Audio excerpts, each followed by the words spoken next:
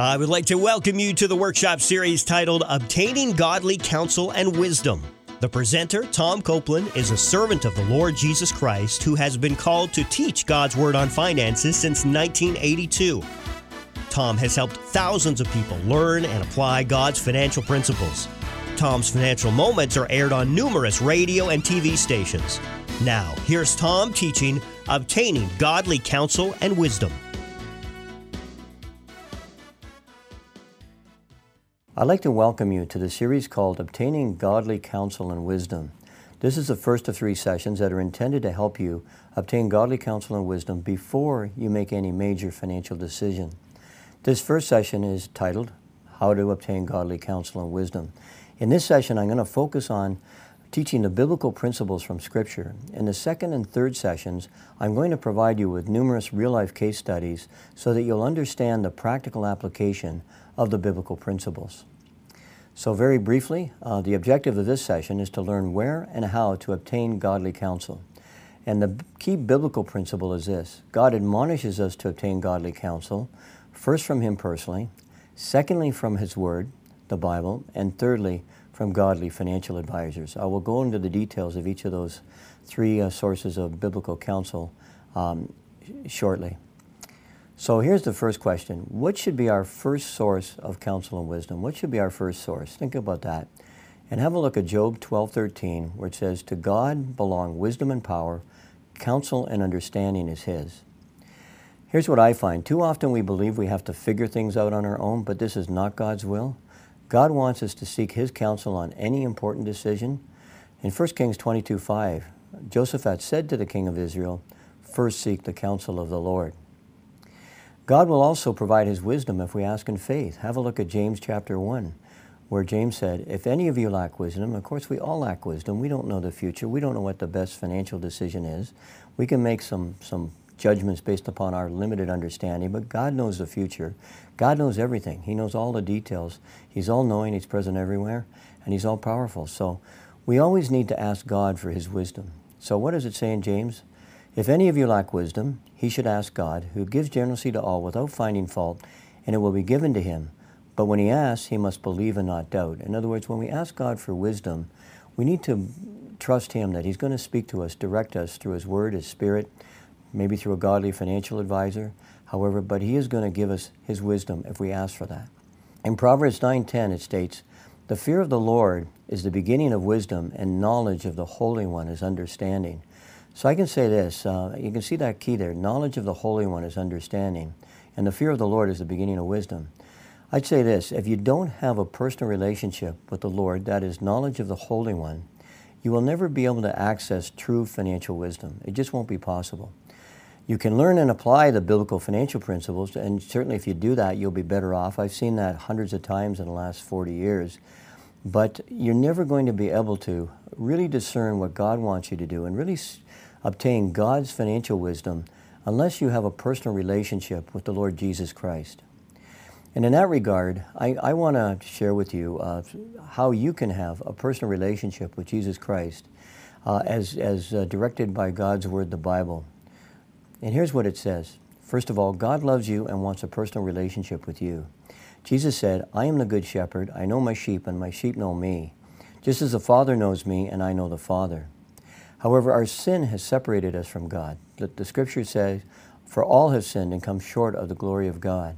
So here's the result diagrammatically. Man's on one side. There's a big chasm between us and a holy God, and our sin separates us from God. Many people seek God the wrong way, such as good works, religion, philosophy, and morality. The Scripture says, "There is a way that seems right to a man, but in the end it leads to death." And here the Bible's talking about spiritual death. That is separation from God for eternity. So there it is diagrammatically. Many people try to reach God through good works, religion, philosophy, morality. But none of our efforts can bridge this gap. I know myself personally, before I became a Christian on April 12th of 1981, that's when I accepted Christ as Savior and Lord, I believed that I was a good person, and so if there was a heaven, if there was a hell, if there was a God, I'd make the cut. I figured I was good enough to make the cut. But that's not what the Bible says. The Bible says, "For all have sinned and come short of the glory of God." In other words, There's no one in this earth that isn't a sinner in one form or another. And the only one that was holy and perfect was Jesus Christ. So all of us have our weaknesses. All of us have our faults. And in order to earn your way to heaven, you have to be holy and perfect like God. And so that's when I realized in April of 1981 that no, I wasn't holy and perfect. Nobody is. No human being is. But God has provided an answer. And here's the answer. It's through Jesus Christ. Jesus answered, he said, I am the way, the truth, and the life. No one comes to the Father except through me. John 14:6. And Romans 5:12 is a great scripture. But God demonstrates his own love for us in this: while we were still sinners, Christ died for us. And here it is diagrammatically. You can see man on one side, God on the other side, and Christ represented by the cross, his death and resurrection on the cross. Through a relationship with Christ, if you accept Christ as your Savior and Lord, you can have a personal relationship with the God of the universe and also ensure that you spend eternity in heaven after you die. So my question to you is this: are you willing to do the following? Admit that you've sinned. You're not perfect. You're not holy and perfect. Admit that. Be willing to turn from your sins and obey God. Believe that Jesus Christ died for you. That is, accept Christ as your Savior. John 3:16, that well-known verse, is, For God so loved the world that he gave his one and only Son, that whoever believes in him shall not perish, but have everlasting life, or have eternal life. And so what the Scripture is saying is, if you put your faith and believe that Christ died on the cross for your sins, you can have eternal life. And then the next item I'd say is, in prayer, are you willing to invite Christ to come in and control your life and direct you through the Holy Spirit? That is, accept him as your Lord. In Revelation 3:20, Jesus said, Here I am, I stand at the door and knock. If anyone hears my voice and opens the door, I will come in and eat with him, and he will with me. The idea of eating was to have fellowship, and so what the Scriptures, Jesus is saying there, if you'll open the door of your heart and allow the Holy Spirit to come in, God will fellowship with you. You'll have a personal relationship with the God of the universe, and you'll be able to discern exactly what God wants you to do, and you'll be able to obtain incredible wisdom on managing money and all other decisions from the God of the universe. So here, I'm going to read this first, and then I'm going to lead in a prayer in a second. Here's a suggested prayer. Dear God, I know that I'm a sinner and I need your forgiveness. I believe that Jesus Christ died for my sins. I am willing to turn from my sins. I now invite Jesus Christ to come into my heart and life as my personal Savior. I am willing by God's strength to follow and obey Christ as the Lord of my life. I'm going to pray right now, and if God's been tugging at your heart, if you feel something tugging at your heart, and you feel a sense, a desire to do this, that's not me that's convincing you. That's the Holy Spirit of God knocking at your heart, encouraging you to let the Holy Spirit come in and guide and direct you going forward. So let's pray. Dear God, I know that I'm a sinner and I need your forgiveness. I believe that Jesus Christ died for my sins. I am willing to turn from my sins. I now invite Christ to come into my heart and life as my personal Savior. I am willing, by God's strength, to follow and obey Jesus Christ as the Lord of my life. In Jesus' name, amen. If you prayed that prayer, here are some of God's promises. Yet to all who received him, to those who believed in his name, he gave the right to become the children of God, children born not of natural descent, nor of a human decision or a husband's will, but born of God. So if you've accepted Christ as Savior and Lord, you're a child of God, and you have the privilege of enjoying a personal relationship with the God of the universe, and as needed, you'll be able to discern exactly what God wants you to do. You'll be able to obtain God's wisdom, not earthly or man's wisdom, but God's wisdom, the wisdom from the God of the universe. I'm now coming back to the topic, obtaining counsel and wisdom from God. So the first part is to first obtain counsel and wisdom from God himself through your personal relationship with the Lord. And I would say this, the second one I'm going to describe in a minute is God's Word. If you do have a personal relationship with the Lord, then you should study God's Word for his financial principles and spend quality time with the Lord in prayer, sensing God's directive. Jesus said, My sheep listen to my voice.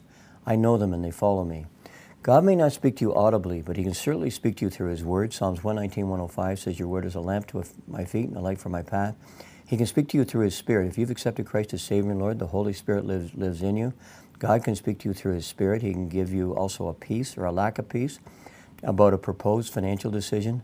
And there's no substitute for that. I think of Isaiah 48:17, where it says, I am the Lord your God who teaches you what is best for you and who directs you in the way you should go. God's willing to direct us if we allow Him to. Jesus also said in John chapter 10, the watchman, that is God the Father, opens the gate for him, that is Jesus Christ, and the sheep, that's you and I, that have accepted Christ as Savior and Lord, the sheep listen to His voice. He calls His own sheep by name and He leads them out. When He has brought out all of His own, He goes on ahead of them, and His sheep follow Him because they know His voice.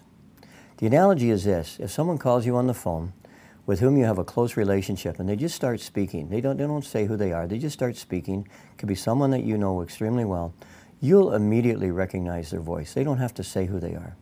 Question: do you recognize God's voice when He's speaking to you? Do you have a sufficient close relationship with the Lord Jesus Christ that you're going to recognize when God is speaking to you, and God's trying to direct you? Again, He can direct you through His Word, through His Spirit, direct you through a peace or lack of peace. He can direct you through biblical counsel. He can direct you in a number of different ways. So there's the question. Do you have that close relationship with the Lord? If you don't, I'd encourage you to try to develop your relationship further with God. Read His Word daily. Pray. Ask Him to speak to your heart, speak to your mind. God can plant thoughts in your mind, but be careful. The enemy, Satan, can plant thoughts as well. And as Scripture says in 2 Corinthians, I think it's chapter 16, we need to take every thought captive and make it obedient to Christ. So, you know, just pray and develop your relationship with the Lord. Also, of course, attend a good Bible-believing church that can help you grow in your relationship with Christ. So the next question is this: what's our second source of counsel and wisdom? What's our second source of counsel and wisdom? Psalms 119:24 says, your statutes are my delight, they are my counselors. Psalms 119:105, your word is a lamp to my feet and a light for my path. I think I'm going to stop and just look at that scripture, Psalms 119:105 for a minute. Your word is a lamp to my feet and a light for my path. I have found so often, and if you have a relationship with Christ, this can happen for you as well. I can read 50 or 60 scriptures, and suddenly God, through His Spirit, will highlight 2 or 3 verses from the Bible, 2 or 3 of them, and I know that that's God taking His Word and His Holy Spirit and giving me direction with respect to a particular decision. It could be financial, it could be any other decision. The principles I'm teaching today about obtaining biblical counsel apply not just to finances, they apply to other areas as well. So, and here's another key scripture, Joshua 1:8. I mean, our second source of counsel and wisdom, what is it? It's God's Word, the Bible. And what does Joshua 1:8 say? Do not let this book of the law, that's the Bible, depart from your mouth. Meditate on it day and night so that you may be careful to do everything written in it. Then you will be prosperous and successful. Now, God's not promising you're going to be super rich or anything like that, but God has promised in Matthew chapter 6, where Jesus said if you put Him first, He will meet our needs.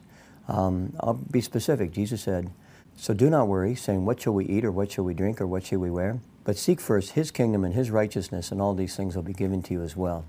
So God's saying, hey, what we eat, drink, or wear, our needs, God will meet those needs. So God's saying His second source of counsel is His Word, the Bible. And God's Word, the Bible, contains actually 2,350 references on money and material things. So there's lots of wisdom in there on finances. What's amazing is this: there's actually 500 verses on prayer, it's about 500 verses on faith, and there's 2,350 on money and material things. So the Bible's just loaded with wisdom on how to manage money. What I find, and by the way, out of those 2,350 references in the Bible to money, only about 3, maybe 5% maximum apply to giving. The other 95% deal with other financial topics, which would include things like we're talking about today, obtaining biblical counsel. Most people know about tithing and know about giving, but they don't know about the other 97% of what the Bible says on finances. And what I have found, most Christians violate God's financial principles, often unknowingly, because they don't know what it says. They just haven't dug into what the Bible says on finances. Incredible wisdom there for you. And I can say from 44 years in public accounting that when people learn and apply God's principles in managing money, they're going to be better off long term. I've seen it over and over again. They will be better off long term. If they have a personal relationship with Christ, they're going to be able to discern exactly what God wants them to do, and they're going to be blessed even more. Now, those blessings, by the way, don't always come in financial terms. The blessings could be in terms of good health, good relationship with your spouse, with your kids, It could be in terms of having a very effective ministry. God can bless in ways that are non-financial as well, as we demonstrate that we can manage something like money and material things according to His principles and His will. So here's a question. What are some examples of people violating biblical financial principles? The first one I can think of is having no savings for an emergency. In Proverbs 21:20 it says, "In the house of the wise there is a storage of choice food and oil, but a foolish man devours all he has." Most people in our country and around the world fall into the foolish category. They spend all their regular income. They have no savings, so when an unexpected expenditure comes along, a car repair or whatever, or if someone's out of a job, they're in serious financial difficulty, or they're basically forced into debt. It's biblical to have some savings. I recommend 6 to 9 months worth of savings as a cushion, because you never know what the future is going to bring. The second one is having no financial plan. In the parable of the tower in Luke chapter 14, Christ admonished us to plan ahead. And the practical way to plan ahead is to develop a budget. Or you don't like the word budget, call it a spending plan. Develop a spending plan or a budget, and then follow up and implement that. Most people don't have a workable budget. The third one is taking on too much debt. Proverbs 22:7 warns, when you take on too much debt, you may become a servant to the lender. And today in our society, with easy credit cards, lines of credit, 0% financing on cars, it's so easy. It's so easy to get into debt. And so most people in our country and around the world take on too much debt. Another example is co-signing on a loan. Proverbs 11:15 says, "It's a dangerous thing to guarantee payment for someone else's debts. Don't do it." In other words, this is a principle, not a law, but generally speaking, you're best not to co-sign on loans. I can tell you from experience, 70 to 80% of the time when somebody co-signs on a loan, the co-signer has to pay for it, not the person that borrowed the money. Why? The financial institution is asking for a co-signer because they don't think the borrower is creditworthy. So generally speaking, we should not co-sign on a loan. If you want to help somebody out, one of your kids or something, maybe you should give them some money or lend them some of your money so that you can afford to lose if they don't pay you back. Another example of violating a biblical financial principle is getting involved in something that you do not understand. An example would be an investment that they don't understand. There's lots of examples I have. If you go to our website, copelandfinancialministries.org, there's 3 1/2-hour shows on the biblical principles of investing. Another example of people violating biblical financial principles is a lack of contentment, as demonstrated by being unwilling to live within the income that God has provided. In 1 Timothy chapter 6, Paul said, "Godliness with contentment is great gain, for we brought nothing into this world, and we shall take nothing out of it. But if we have food and clothing, we will be content with that." Another one would be a secular mindset with respect to money and material things. That is having an issue with just thinking in a secular fashion. Most people, even most Christians, think in the financial area in a secular mindset because they don't know what the Scriptures say, and they haven't really meditated upon God's Word to allow God through His Word and His Spirit to change the way they think. A lack of understanding of God's Word, that's a good example. We've talked about that. Not obtaining biblically based advice. So often people go ahead and make decisions on their own, and they don't obtain biblically based financial advice, and that's what we're talking about today. Or making a hasty decision. Proverbs 21:5 says, "The plans of the diligent lead to profit, as surely as haste leads to poverty." And number 11, believing that restructuring one's debts solve their financial problems. Boy, this is a real common one.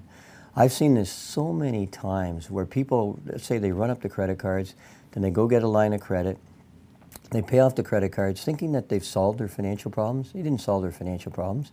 They just treated the symptom. The underlying problem is they ran up the credit cards because they were spending more money than they were earning. And so what will happen is they'll get a line of credit, pay off their credit cards. They might do that several times over several years, and then eventually if they got a house, they'll get a second mortgage on their home and pay off that. And so restructuring one's debt generally does not solve the financial problems. Often the financial problems are that they've been spending more than they're making, usually because they've been violating biblical financial principles, perhaps unknowingly. And what I find is they got to learn God's Word on finances. They got to develop and implement a budget to make sure that they spend less than they earn so they have a surplus each month in order to save for future needs. I can say this. Most people do not manage their monthly cash flow well. They're actually spending a little more than they're making and accumulating debt. We need to track our expenses, develop and implement a budget, make sure we spend less than we earn, so we have a surplus to pay down debt and save for future needs. I can tell you this, decades of experience, most financial problems can be avoided by following God's financial principles. Now I'd like to talk about our third source of counsel. Remember, the first source is God. The second is His Word. The third source of biblical counsel is a godly financial advisor. Here's what the Scripture says. Proverbs 15:22, plans fail for lack of counsel, but with many advisors they succeed. In Proverbs 12:15, the way of a fool is right in his own eyes, but a wise man is he who listens to counsel. In other words, before you make any major financial decision, obtain biblical counsel from a godly financial advisor, ideally even more than one. What are God's directives in the following scriptures? 1 Corinthians chapter 2 says, the man without the Spirit does not accept the things that come from the Spirit of God, for they are foolishness to him, and he cannot understand them, because they are spiritually discerned. I can say this, a non-believer, they simply cannot discern God's specific will for themselves or for anyone else. A non-believer can give you some good practical financial and investment advice, but they'll never be able to access specific direction from the Lord, which is only available through His Holy Spirit, which lives within Christians who have accepted Christ as Savior and Lord. So one of the directives is we should obtain godly financial counsel from someone who knows Christ as Savior and Lord and has a close relationship with the Lord. I'm going to give you the definition of a godly financial advisor in a minute. Here's another scripture to consider. Psalms chapter 1. Blessed is the man who does not walk in the counsel of the wicked, or stand in the way of sinners, or sit in the seat of mockers, but his delight is in the law of the Lord, and on his law he meditates day and night. He is like a tree planted by streams of water, which yields its fruit in season, and whose leaf does not wither. Whatever he does prospers. In other words, seek godly and biblical counsel. Then that's what we need to do to be blessed by God. And you need to make sure you get biblical counsel from a godly financial advisor who understands God's Word on finances. Because in my experience, a lot of financial advisors who are Christian do not have much of a knowledge of God's Word on finances. They're like most other people. They know the 3% of the Scriptures that deal with giving, but they don't know the other 97%. And so often they're giving advice, financial advice, based on their secular training. So you need to find a godly financial advisor who gives advice based upon God's Word. And ideally you get counsel, especially on a major decision, like say you're thinking of buying a house or buying a car, get some biblical counsel from more than one source. And then discern God's specific will for you. Proverbs 14:15 says, a simple man believes anything, but a prudent man gives thought to his steps. I think one of the things we have to be really careful of is when you get advice from a salesperson with respect to their product, they're going to be prejudiced. They're going to think their product's the best, or whether their service is the best, and they're going to also probably going to get a commission, and they're going to want to sell you on something. You need to get independent, godly financial advice. So here's a question. Can you think of some examples where a non-believing financial advisor would likely give advice that is contrary to God's Word? And sometimes even Christians can do this. What's common financial advice that's contrary to God's Word? I'd say this. A non-believer would not understand a Christian's desire to give to God's work and build up treasures in heaven. I've seen actually some of them actually discourage this. Further, the world says smart people use other people's money. Hence, many non-believers would encourage you to use debt freely and also to borrow to invest. But the Bible warns of the dangers of debt, Proverbs 22:7, and instructs us to save for future needs gradually over a long period of time. Proverbs 21:5 states, steady plotting brings prosperity, hasty speculation brings poverty. So here it is. The third source of godly wisdom and counsel is to seek the advice of godly financial advisors. Ideally, those that are independent of the financial decision you're going to make, and ideally at least one, maybe two or three. Here's my definition of a godly financial advisor. A godly financial advisor would be a spiritually mature Christian who understands and applies God's financial principles, has a close personal relationship with the Lord, has the necessary practical financial knowledge, and habitually puts the interests of his clients first. That's really important. You can even get Christians that know something about God's Word on finances, but if they're selling a product, often they can be prejudiced. So you need someone who habitually puts the interests of their clients first over themselves, over their own commissions. In addition, if you're married, I recommend you seek the counsel of your spouse. In Genesis 2:24, it says that husband and wife are to be one flesh. And I also believe that God, through His Spirit, can give His peace or lack of peace to an objective spouse with respect to a specific financial decision. Sometimes people can, before they make a decision, can be prejudiced one way or the other. But a spouse who's independent of the decision can, God may be able to speak to them through His Word, through His Spirit. So certainly seek the counsel of your spouse. If you're single, I'd say speak to a Christian friend who understands God's Word on finances, or obtain counsel from a godly financial advisor. Again, at least one, maybe a couple. Ideally a couple if you can access that many. And after obtaining counsel, pray and ask God to give you His wisdom. Back to what we talked about at the beginning. Ask God to give you His wisdom and ask you to give you His specific direction. Again, I love Isaiah 48:17, where it says, I am the Lord your God, who teaches you what is best for you and who directs you in the way you should go. So here's a summary. Before making any major financial decision, seek counsel from God Himself through your personal relationship with Him, through God's Word, and from godly financial advisors. I'm a real believer in meditating on God's Word, and here's the scriptures I recommend you meditate upon for this session. Plans fail for lack of counsel, but with many advisors they succeed. And that's Proverbs 15:22. And this one, it's a bit long, but it's powerful. Blessed is the man who does not walk in the counsel of the wicked, or stand in the way of sinners, or sit in the seat of mockers, but his delight is in the law of the Lord, and on His law he meditates day and night. He is like a tree planted by streams of water, which yields its fruit in season, and whatever he does prospers. What a great promise from the Lord as we do things His way. So listen, that completes session 1 of the 3 sessions on the topic of obtaining godly counsel and wisdom. In sessions 2 and 3, I'm going to provide several real-life case studies that will help you understand the practical application of these biblical financial principles.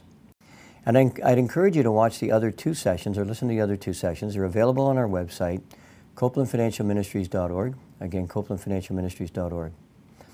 And if you'd like to learn more about biblical financial principles on other topics, such as God's wisdom on debt, how to get out of debt, budgeting, secular versus a biblical perspective on money, investing God's way, biblically based estate planning, stewardship, and several others, then again, be sure to go to our website, CopelandFinancialMinistries.org. To learn more, go to CopelandFinancialMinistries.org.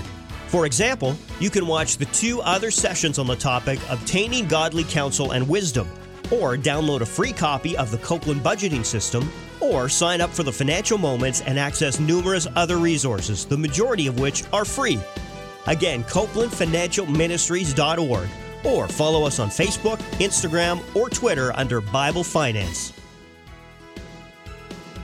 If you would like to learn more about God's Word on finances, be sure to check out CopelandFinancialMinistries.org.